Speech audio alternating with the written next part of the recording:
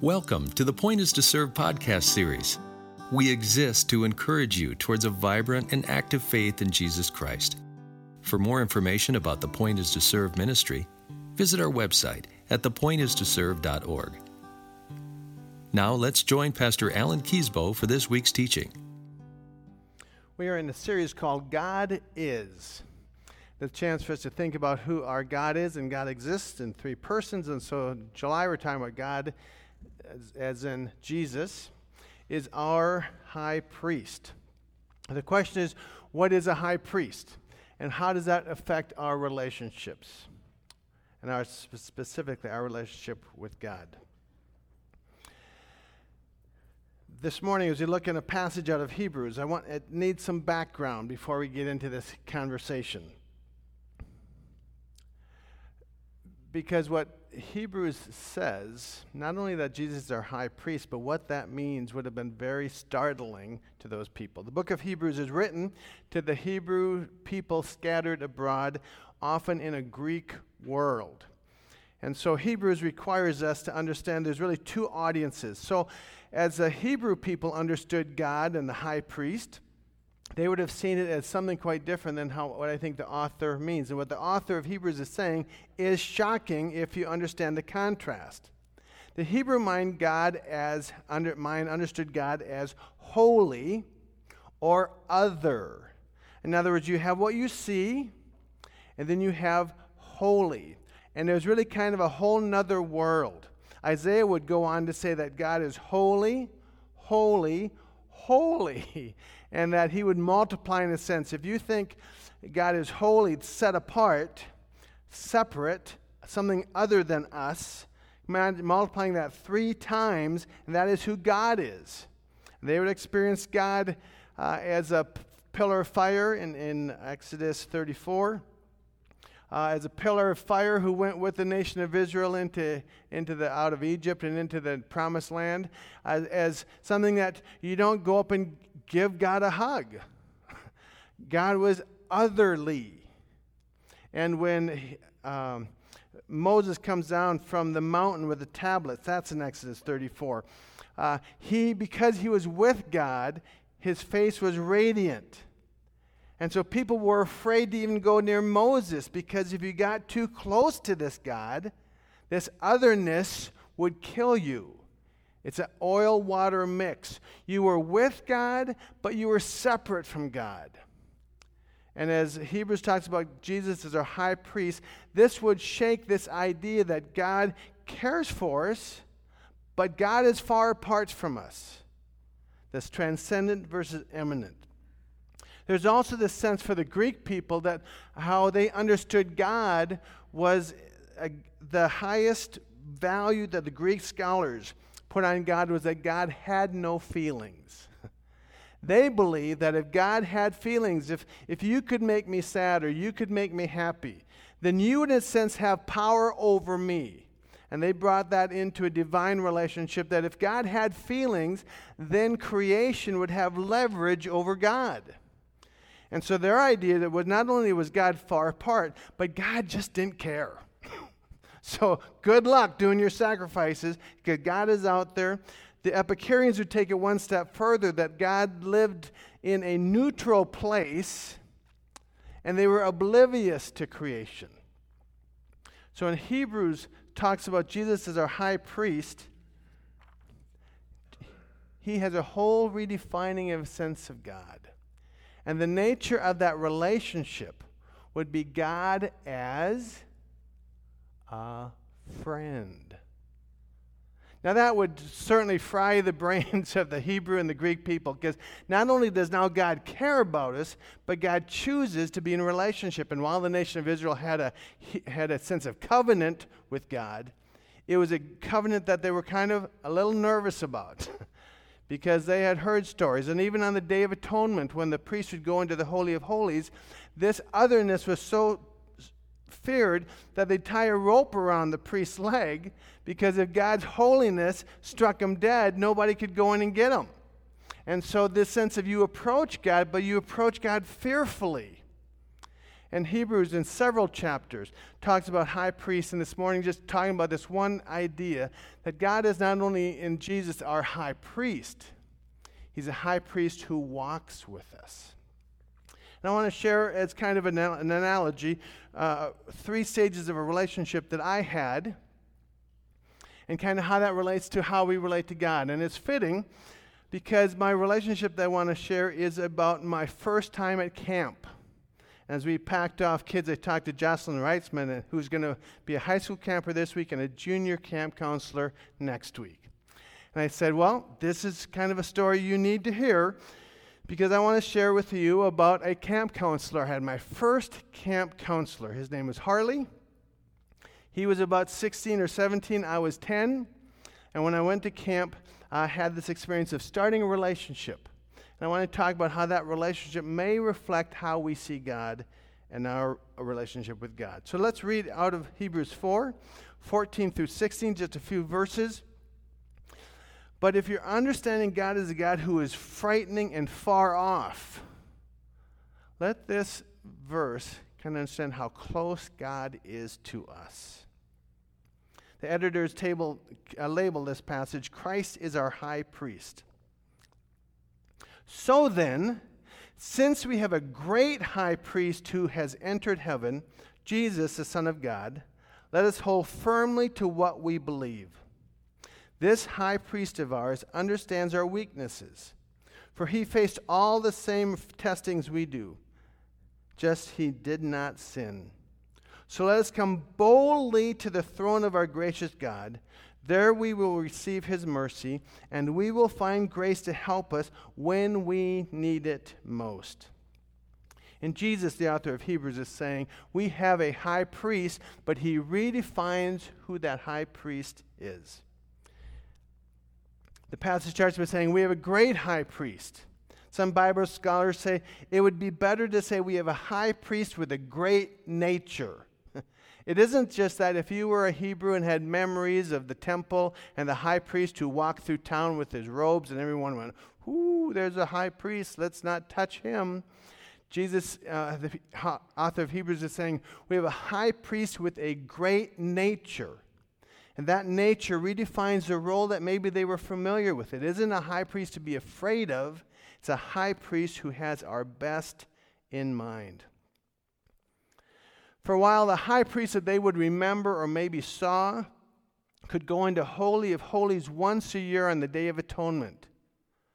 This high priest has gone into heaven. It's a whole one thing to go into a certain part of the temple with fear of God striking you dead. It's another thing for your high priest to be standing next to God the Father on our behalf.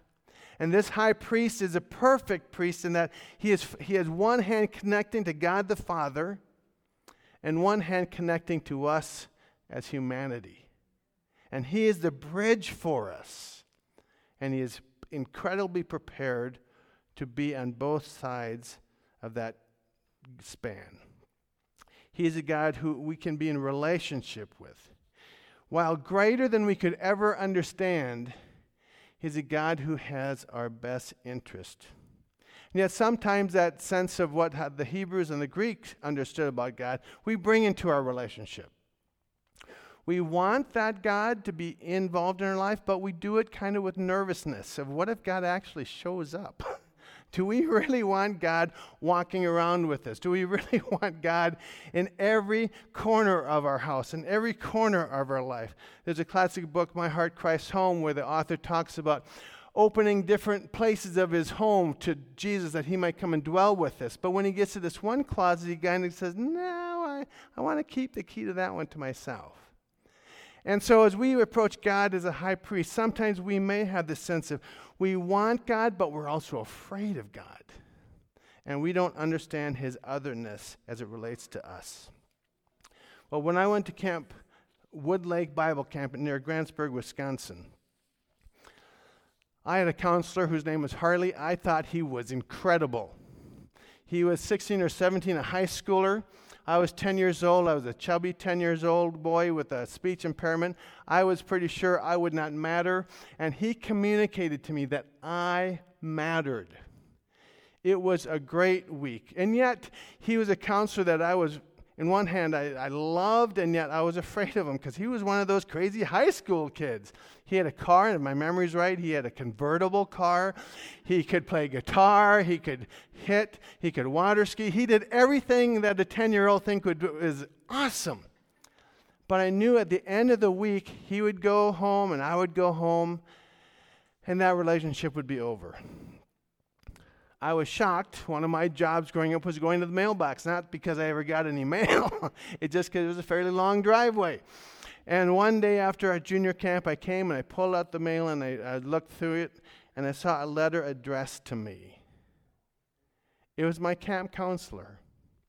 Harley had written me, I believe, the first letter I had ever gotten. And although he was no longer my counselor, he was still caring for me. Well, we may have that view of God. Our friendship with God may be that kind of God that we say, well, he loves me, but there's this distance between us. And if he doesn't have to show up, does he really want to show up? Or at some point, do I want him to show up? Because in this relationship, I see the gap, although it's 7 years between a 10-year-old and a 17-year-old, is a huge gap by way of life stage. And as we approach God, sometimes we focus on the gap between us rather than the God who is with us. And this morning, what this may mean for you is that you may be somebody who knows and acknowledges God, but you allow that distance to remain. Because somewhere along the line you heard that God was this holy, holy, holy God, and you look in the mirror and go, oh man, this God really doesn't want to have anything to do with me. And so I acknowledge God. I long for God in some way, but yet I'm comfortable knowing that God is there, and I know I can call him when I need him. That may be how your relationship with God is today. But Hebrews goes on to say, in Jesus we have an understanding guide. Hebrews says, the high priest of ours understands our weakness, for he faced all the same testings as we do, yet he did not sin. Bible commentators would say, in a sense, we are tested and we know the pain of that testing. But we usually fail, right? We usually fail before Satan, the tempter, the deceiver, really turns up the heat. But imagine for Jesus not giving in, how much more he was tempted than we will ever experience. And yet, that is our high priest. And from that position, he is our guide. He has had his feet firmly planted on the earth. He knows the struggle. He knows hunger. He knows sadness. He knows a broken heart. He knows torture. He even knows death. And from that vantage point, having had his feet planted firmly on the earth, he also is with God the Father. And as our high priest, he can guide us in this maze and this mess to in this place where we can come before God. He is a guide who, as a high priest, knows what it means to be human. My friend Harley, my counselor Harley, taught me many things. He intentionally taught me things that week and other weeks of camp about who God is and how to be a follower of Jesus. He taught me about leadership. He taught me about relationships. There were times where he intentionally taught me, but there were times where I just watched him. And one of the ways I watched him was he was a great water skier. You could see him on the lake cutting turns and just putting up this spray of water. In many ways, I said, I want to be like him. And so I learned to water ski much like he water skied. Several years later, I'd be in a ski club. And they wanted me to change my style of skiing. And I resisted. I didn't know why I resisted. I just knew I don't want to ski like you. And I continued to ski like this person who had influenced me. For Harley was for me a guide. What does a relationship like that look for if we have Jesus as our guide? Well, we study the Bible. We follow community. We enter into community and learn what it means to act like a follower of Jesus. But sometimes we leave it at that, and sometimes it's more a beneficial relationship that we nurse that we might get the benefits. Following Jesus, one stage of our friendship may be, if I follow Jesus, I know my life will be better. And we have kind of a business relationship with God, saying, if I'm good, and that's much like the Old Testament, that if they follow the covenant, their lives will be better. Do they ever express their love or affection or their life completely trusted over to God? I don't think we ever really see that in the nation of Israel. And so they have somewhat of a friendship with God, but it's for the benefit of a better life. If you had a very close friend who said, I am a friend of yours because my life is better because of it, but I don't really like you, would that be what we are looking for in a friendship? I don't think so. We want to be a blessing to those around us. We want to be in relationships where people's lives are encouraged and strengthened because of our friendship. But if it comes down to a business relationship that people are better off because we're friends, but there's no affection, doesn't that leave the relationship a little bit empty? And I think sometimes we can have a high priest relationship with us where we acknowledge him, but we want to keep our distance. I think the next step of our friendship can often be that we are friends with God because our lives are better. But we lack that next step of what God is calling us into. And in Jesus, we have an invitation to come with boldness before the Father. So Hebrews says, so let us come boldly to the throne of our gracious God. There we will receive his mercy, and we will find grace to help us even when we need it most. Our relationship with God isn't limited to when we're performing well. It is times where our hearts are breaking and we have failed, and even our dog won't even come to us. We have a God who says, come with boldness, because I am the high priest who has taken care of everything. If you go back in the Old Testament to the Day of Atonement, you'd see the high priest having the role of sacrificing 2 goats.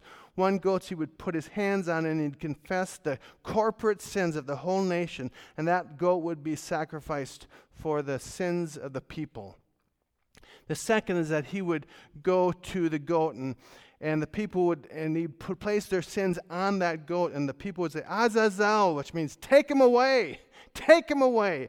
And as the sin would be visually placed on that goat, the goat would be sent out into the wilderness to die, demonstrating that the sins here haven't just been covered, they've been removed from the nation of Israel.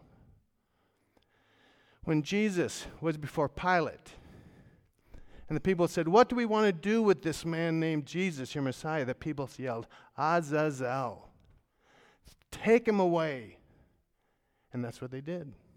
They took the high priest away.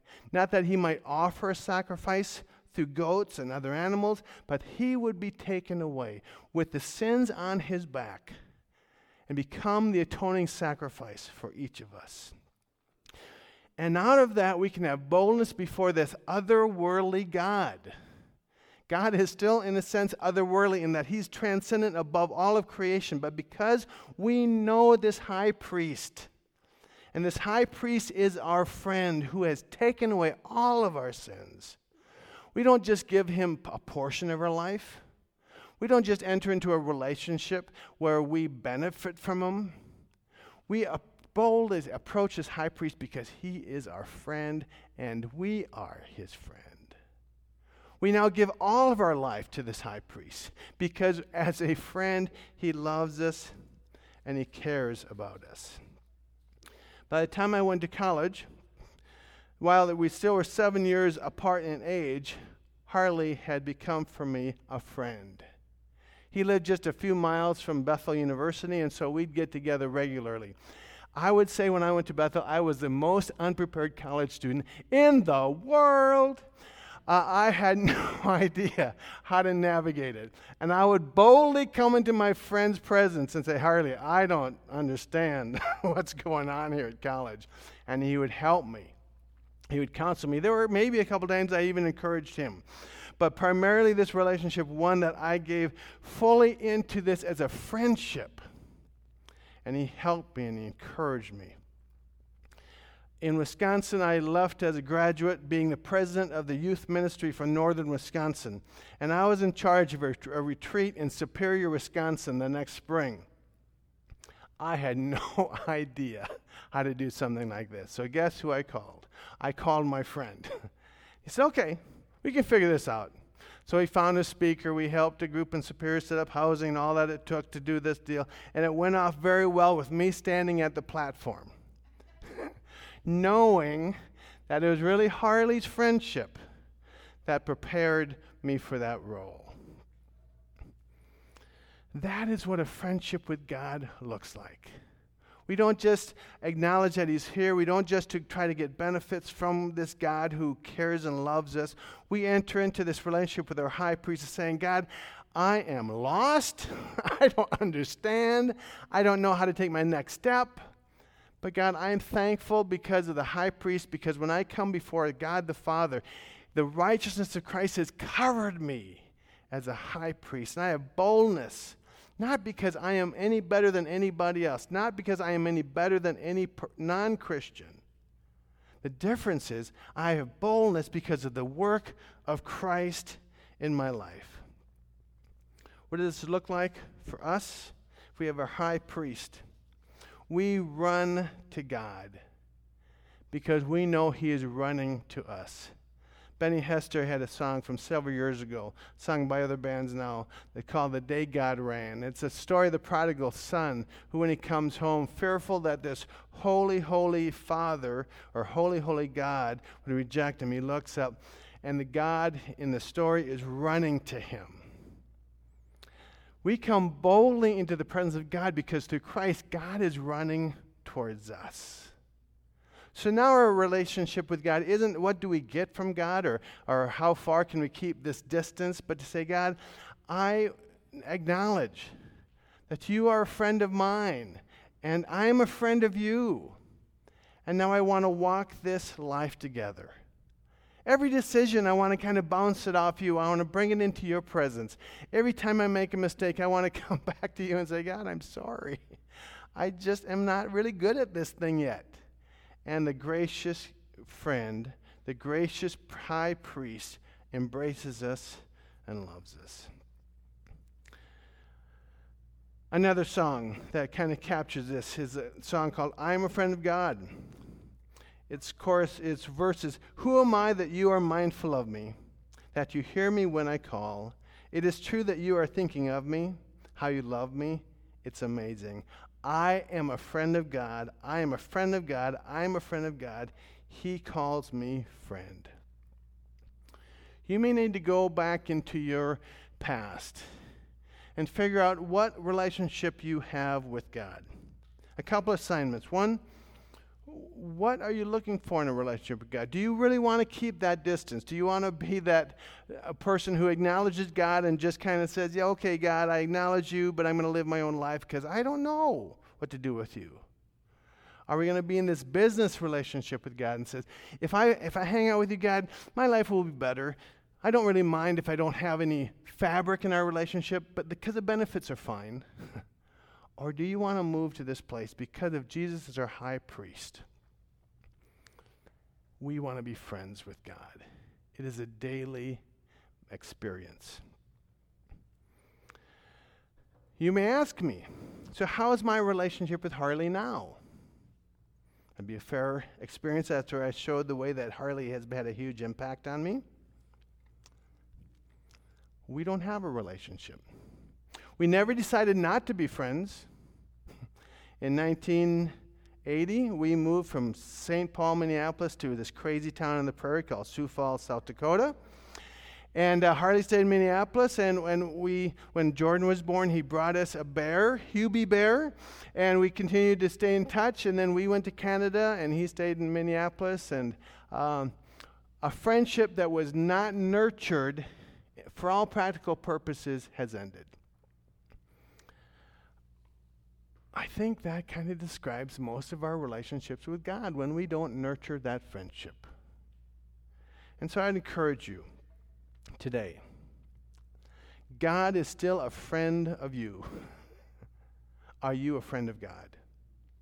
Are you coming to this high priest to say, God, I don't want to just acknowledge you. I just don't want the benefits. But God, because you are my high priest, my friend, I want to live every moment, every day, mindful that you are with me. You are not only my high priest, but that role isn't that you're off walking through the streets in your robe, but you are engaged in what I'm thinking and doing and wants the very best for me because I am your friend. This isn't something that is made by a decision once and for all. It is something that we invest in. If you don't know what it means to be a friend of God, it means that you've made it be something that you put in a time in the week or put in a time of crisis. But the fabric of a friendship with God, Al McGinnis says in the book Friendship Factor, it's like a fine lacquer finish. It's applied one thin coat at a time. You don't become a friend of God because you went forward one day and claimed Jesus as your Savior. You become a friend of God, this high priest, by making it a daily, minute-by-minute experience. Let me encourage you on this adventure. God is a friend of you. May you make God a friend as well. Let me pray for us. Dear God, thank you that we can have boldness in our relationship with you, because you're not just a God transcendent, but a God who is immanent, a God who is a God who is with us. And God, we can come boldly into your presence because you have been the perfect high priest who not only made a sacrifice, but literally sacrificed yourself, that your righteousness is placed upon us, and now we can boldly come before the Father because you are our friend. For that gift, may we be grateful. May we be committed, and may we make it a daily journey of developing this friendship, that we might be transformed for the purpose of seeing a world transformed. In your name we pray. Amen. Thanks for tuning in to the Point is to Serve podcast series. For more information about pursuing a relationship with Jesus Christ or information about the Point is to Serve ministry, visit our website at thepointistoserve.org. Thank you and God bless.